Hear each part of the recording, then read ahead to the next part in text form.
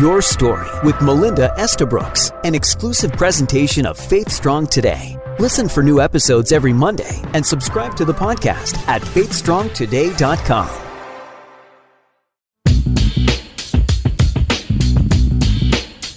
Our stories have the power to connect us, to inspire us, and give us courage.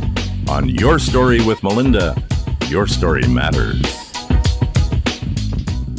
Well, welcome back to another show on Your Story with Melinda, and I have a great guest with me in the studio. Alana Walker Carpenter, CEO of Intricity, a ministry for business leaders in Toronto and Ottawa in Canada, but forging new ground into Manhattan. And so she's going to share about that. But Intricity really brings about her passion to inspire business leaders to integrate their faith and business through the 5 business practices she and her team have developed. And I know she'll be sharing a little bit with us about that because I want to learn what those 5 practices are. Alana was nominated in 2014 as one of the top 100 best Christian women in Canada.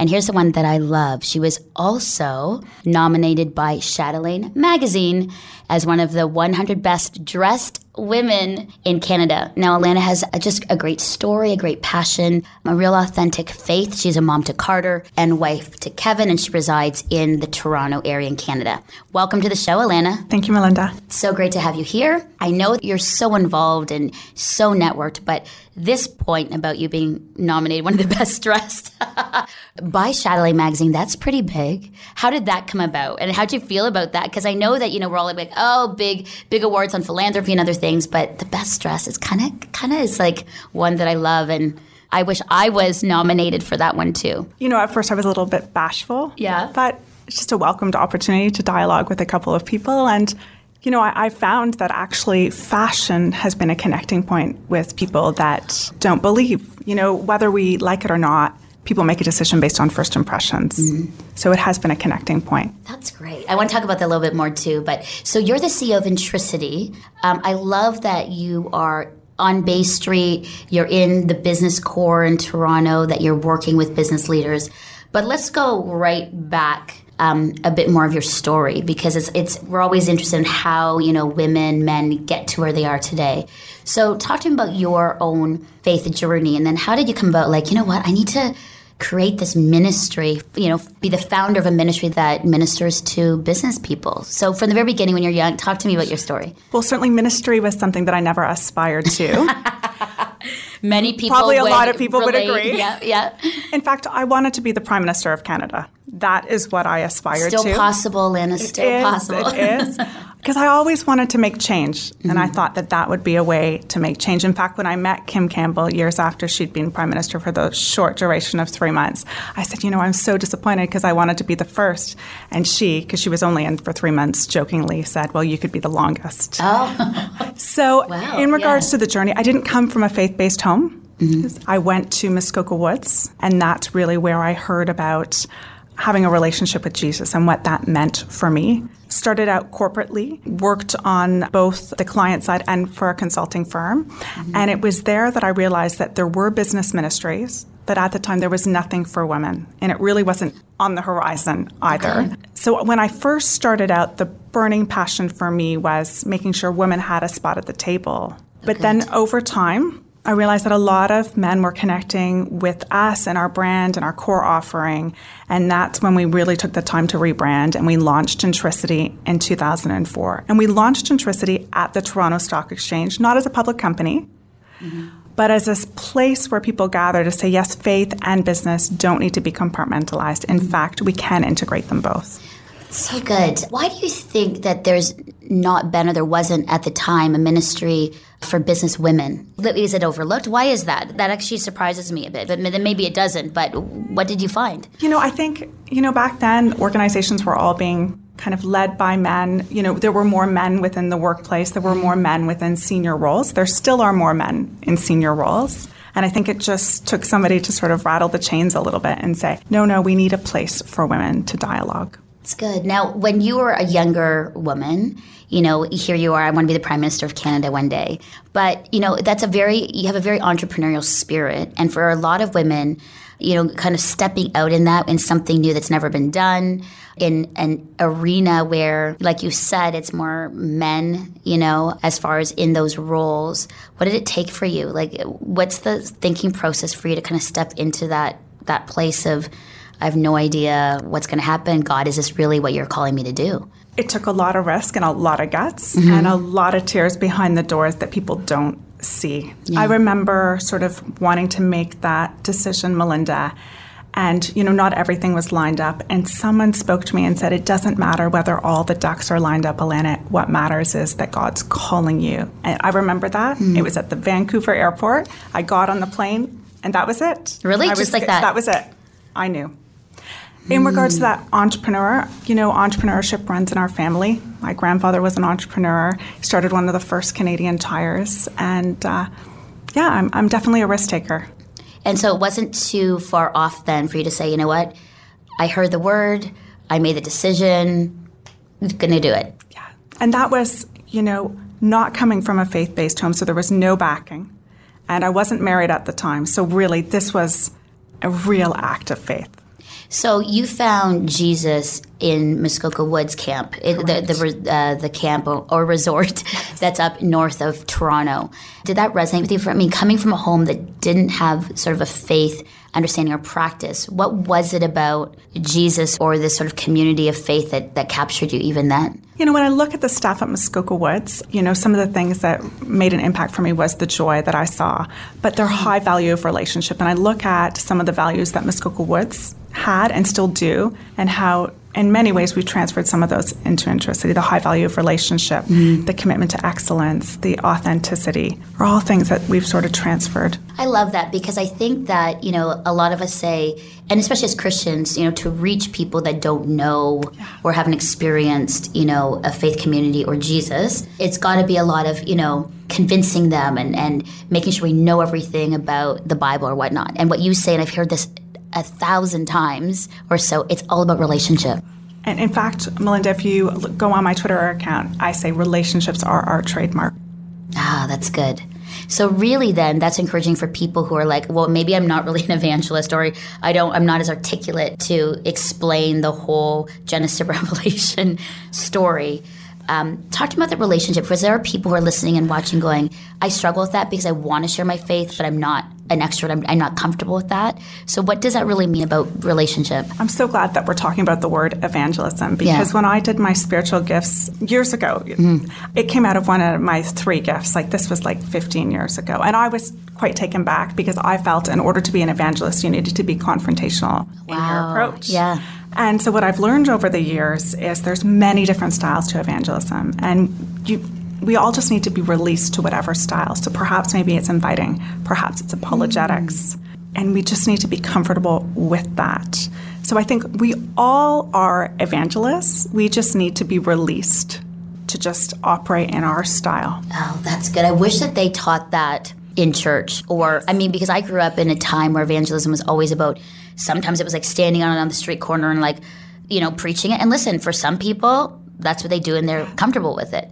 For others, and most people were terrified. So evangelism always had this almost like negative connotation, like, you have to go door to door, I've got to stand on the street corner, I've got to be really vocal. And I've noticed that there's been sort of a swing to saying, evangelism is in, the gifting that in which you can operate and be comfortable in, but also it's so much more about relationship. In that, when you're looking at women and you were thinking, with Intricity when you started, I really want to reach women in business or business leaders. Why did you find that? What has been sort of the struggle with what you're seeing with, especially, and not to exclude men, but just the women in business who are Christian? What are some of the struggles? Because for some of us who aren't in business, we could be more in ministry, you could be moms and not in that world at all. What are some of the challenges that they face? One in particular is not being affirmed by the church. Really? Into their calling. Wow. And so they're always second-guessing their calling.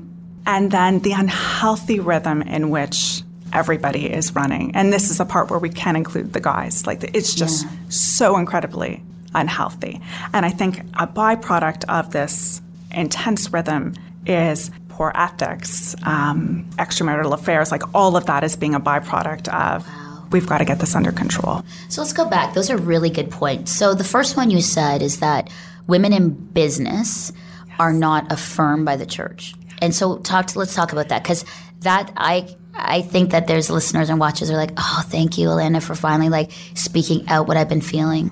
Yeah, I mean, even look when we have our women's groups at the church, they're not reflective of when a corporate woman is even available to attend them. Wow. Or who is it that we bring up to the front of the church to bless and affirm? It's the Sunday school workers. Do we actually ever bring up women and men and just do a blessing on them as they go back to work September? Mm-hmm. Or who do we place these unrealistic expectations on, and who should provide the cookies for the bazaar, for the potluck? In fact, I saw a great seminar a couple of months ago through the Women's Executive Network, and it was the former CEO of Lululemon, Christine Day. And I was like, yes, because she's like, I outsourced the baking to my neighbor next door. And I just think, we've got to, we can't be expected to do all of these things and still be standing at the end of the day. Yeah. So that's actually a really good point. So for women who are business women, what would you say to them who are like, oh, thank you for like saying this out. What's your encouragement to them? What would you say to them? For me, it's just to be faithful to your call and just to embrace it with joy. And that and in the same way, corporate women need to affirm those who've chosen to stay at home. Right. Like it has to be a mutual blessing. Yeah. And that is your pulpit. Your boardroom is your pulpit. That Starbucks is your pulpit. You have, back to relationship, Melinda, you have the unique capacity to build relationships outside of your own neighborhood. And you need to capitalize on that. So good. Then the second point you said is that just this unhealthy sort of lifestyle or unbalance of work. Is that basically that's what you're saying?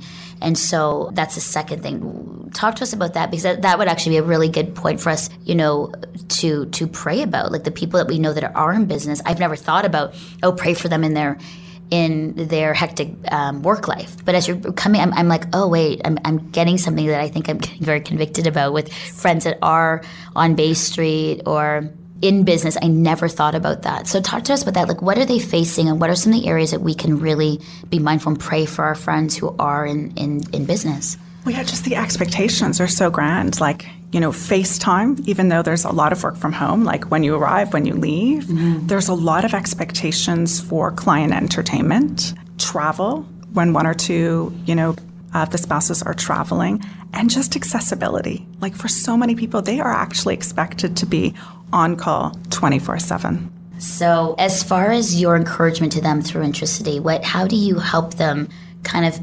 prioritize what's important? Relationship with God, family, kids, and then work has to come below that, or else, and we've seen kind of the mess and what happens when those are out of priority and out of sync. I try and bring people back to just forgetting about balance, because I don't think balance is achievable, right? Like one week isn't going to look like the next week. Right.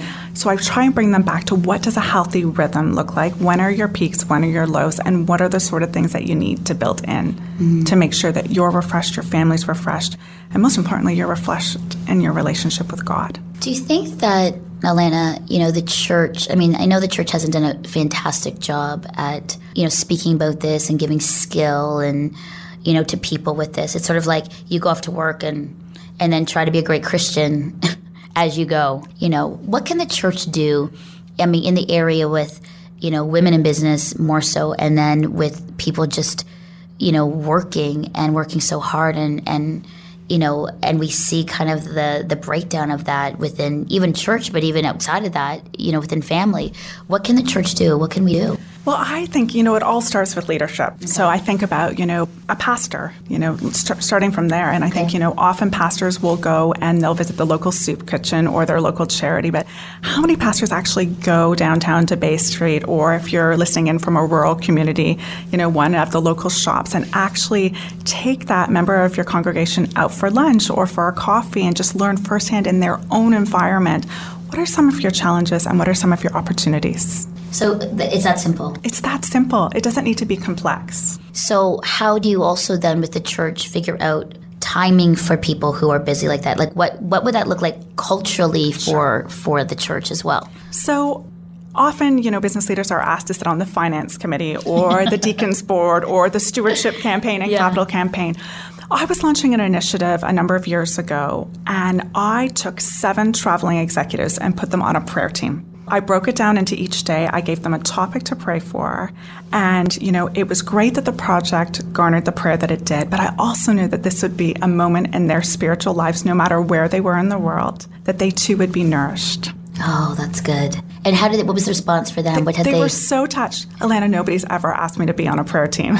Really? Because you think that they would be so busy. Person. Yeah. And yet, we would think that they are so busy, but I think for people like that, they would just have to work out their time and how to do that, within their own time frame of work. Wow. Okay, that's really good. Again, I'm sitting here with some great conviction thinking, I never think about that. It's like we all work, we all do our thing, but never really thoughtfully thinking, first we need a ministry for business leaders in our main cities. And earlier I said that you're foraging into some new ground in Manhattan.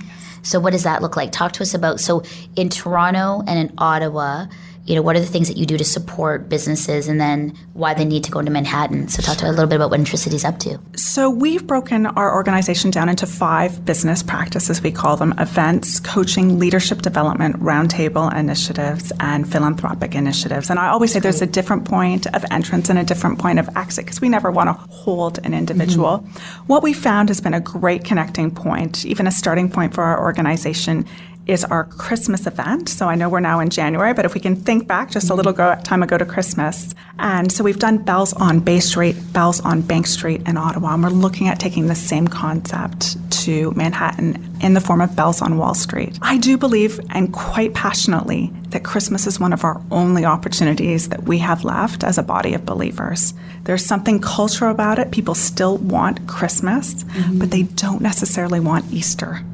Oh. So we want to use this as a springboard. Why do you think that is? That's interesting. A lot of Christians don't want Easter. They don't want Good Friday, but they only want Easter Sunday, right? Right. It's uncomfortable, right? It's really uncomfortable. And so you're saying that for people who are Christian or even seeking, Christmas is still that time that they're open. There's an openness, especially if they have children or grandchildren. Okay. Like, I can't tell you, Melinda, how many families I invited to our Christmas Eve service. And they came. And they came. People that don't regularly attend church, even atheists and totally nominal in their faith, but they wanted to come out. So Bells on Bay Street, what do you do, and why do you think people love going and are so attracted and attend and for this? What is it that you do? I think where we hold it is critical. Okay. It's a safe space. We hold it at a Fairmount property, so the Royal York in Toronto, the Chateau Laurier in Ottawa. We have a peer to business leaders, so we always feature a prominent Christian business leader that does the keynote address or sits on a panel. So what kind of people have those been so far? Oh, we've had some great people. We've had the CEO of Direct Investing for RBC. We've had the CEO of Canada Helps. We've had the CEO of Caldwell Securities. We really look for a C-suite leader to influence our guests. And then we always feature a charity. And then we adopt that charity for 365 days. And then the following April, we do a project with them. We call it a CEO project. And our goal is to have people that typically, Melinda, would sit on a board or write a check to experience philanthropy firsthand. Oh, that's good. And so I love the idea that you're looking into going into the U.S. Yes. Because it's Canadian started, it's Canadian based, but you're looking into the U.S. Why do you think that? Do they need a great Canadian presence and thought? What is there nothing happening that you see like that out of the U.S. or in New York? Yeah, so Melinda, last year in June, I was invited to a Think Space and represented Canada. So there was 20 of us. The other leaders were doing kind of essentially what I do, but just all in their individual states. And nobody actually had really even thought about Christmas before. That was a time that they were all shutting down. I'm very interested in a place where there's a stock exchange and a political climate, because for me, I think that has the greatest level of influence, and that's why we would look at a place like Manhattan and Washington kind of as our next steps. From our knowledge, nobody is doing something like this at Christmas, and we're looking to be quite collaborative. We're actually looking at handing off the relationships. We're not looking at setting up shop. We just want to bless other organizations as we establish these relationships. And I love the work you do. That's not just the event, but you're doing ongoing coaching, other little groups of meeting to hear from other Christian business people what they're doing. How's that been going? What's been the response? People meeting, at breakfast or time and kind of being coached in prayer and things like that? Yeah, people love to gather with like-minded individuals, and there really is a hunger to be together. In fact, when we did a survey year 10 of our organization, being with like-minded individuals in an authentic environment was what kind of rated out on top. In regards to connecting, we meet a lot of people. I mean, I literally meet hundreds of people a year. And a lot of what I do is just connect them to that next person that might be able to help them. But Melinda, of all the things that I do and that we do as an organization, my greatest joy is journeying with people that are suffering. And successful people suffer. And I think sometimes we forget that. Yeah, we do. What is that? I've even noticed that when, being on television and even having a podcast, that when you're in that place of success, or it looks like success, you're making lots of money, you have a position, a title, or you're on television, that people just assume that you're okay, that, you don't need the support, even prayer support, because it's like, they look fine. I'll just pray for other people that look like they're in great need. Let's talk about that. I think that is really, really key. As we launch into the new year, as we share about how to, have our best year yet, let's talk about that. How do we change that shifting? First, from the side of, we are in media or we look successful and we're suffering in silence. Yes. And then the other side of how should we support that and open up those kinds of conversations for people? I love the fact that you said suffering, silence. And often I'll say to people, Melinda, I'm with you in the silence of the night. When I know that their just hearts are stirring and they're there and they're reflecting and they're thinking. I think it simply starts by this. When you ask somebody how they are, expect an answer. Don't just expect, I'm fine, thanks, how are you? And not only expect an answer, be prepared to respond in some way, whether it's tangible or another way. When someone's suffering, I give them 3 options now. So based on what their individual situation is, because it's not enough to say, let me know if you need anything. Yeah. Like, how can somebody, what does that really mean? Yeah, and how are people to respond to that, right? Give them 3 options. Now, I would probably say, Melinda, that this relates, I've only been able to sort of become more attuned to people's suffering based on my own personal suffering in life. Like, God prepares you based on your own experiences. And now I know that grief can't be quickened. And Melinda, that there's both physical loss, a loss of a parent, a loss of a child, but there's also symbolic loss that we really need to kind of lend an ear to, whether it's a loss of a dream, a relationship, an idea. So as we look, I think this is good as we look into the new year, because I think it's great that whenever I'm in the podcast and in the studio and listening, that I learn from all of my guests. And so, I want to really do this year well. And I think the first thing what you've said is, the idea of as we connect with people that you said expect an answer. And so, ask the question, but don't just be so flippant to say, oh yeah, that's great. Help you hang in, I'll pray for you. But that if you really are asking, you're really going to be intentional about helping and prayer and being there. But it's also like, a lot of us are like, oh, another relationship, another, friendship. It's just how much can I give? And I think it's being really thoughtful of who you're going to invest in and to keep your word if you're going to do something. Because I think so many people have been burned by, you're like, oh yeah, we'll pray for you. However I can help you, just give me a call. Yes. And really that's not the true intention. If I can, I pray for them on the spot. Yeah, and depending where we good. are, yeah. right? Like, I want to be sensitive, where we are, but and praying right away, so it's not like I'll get back to you and do that. I think that thing about suffering, I think that for a lot of us have had suffering or grief, loss. How do we, because for a lot of us, a lot of us carry that. There still is it, but as we look into this new year, how would you say we can do this well? That even though there is loss or grief, and you'll never forget it or lose it, how do we still live out our best year with this that's still in our heart and our mind or our experience? Often we extend so much grace to other people, right? But we're not gracious to ourselves. So I think it starts with grace and just extending that same grace to yourself and baby steps. Don't expect that everything's going to be back to normal. And don't try and over-spiritualize things. Okay, that's right? a good one too. It is what it is. Yeah. And take the time. And actually take time to grieve. Melinda, so many people just don't take the time to grieve. Yeah. Whatever it might be, whatever their stuff is. Work that into your schedule. And for you as a busy, wife and mom, heading up a ministry. What are your thoughts for, your encouragement to other women who are kind of in your space as far as, living and starting this year well?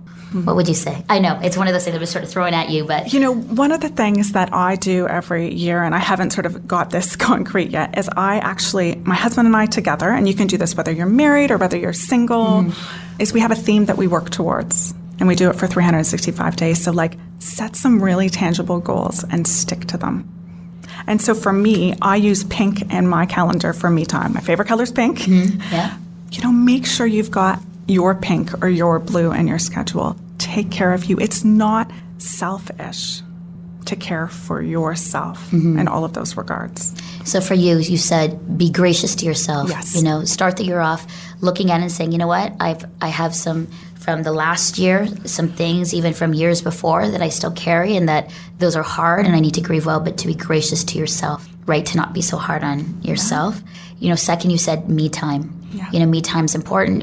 And I think for me, Alana, that I could just keep going and live on adrenaline. And I know that eventually I will crash if I'm not careful. But me time is important. And even starting off in January, if it's a bit of a lull, we find that you can start marking that in. For those that are listening, you need to really discern what relationships suck you.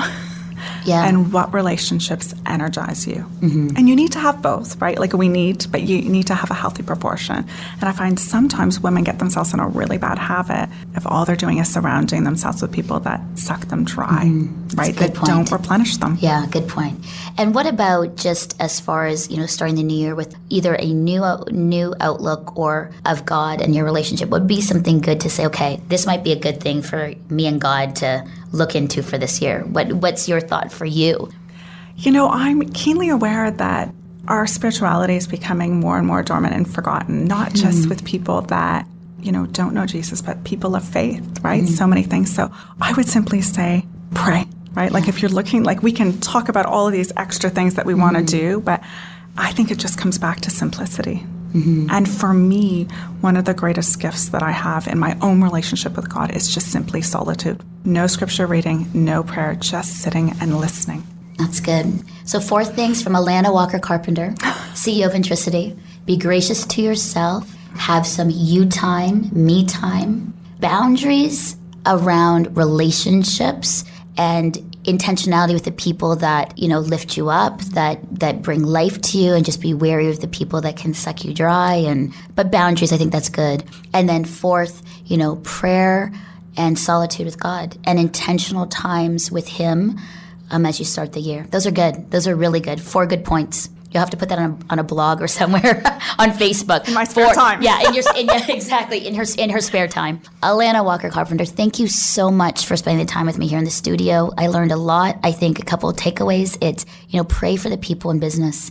It's hard work. Don't forget them. Pray for your friends, family, parents who are there on Wall Street, Bank Street, Bay Street, or wherever, there is an urban center in the world. Pray for them and be really mindful of that for their own relationships, for their health, for families. And thank you for your thoughts as we launch into the new year. So glad that you're here and so glad for our friendship. So thank you for being on the show. My pleasure. Happy New Year. All right, you too.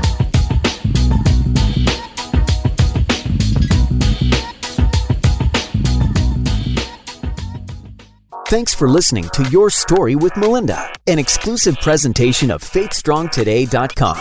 Listen to past episodes by subscribing to our podcast on iTunes and join the conversation with Faith Strong Today on Facebook.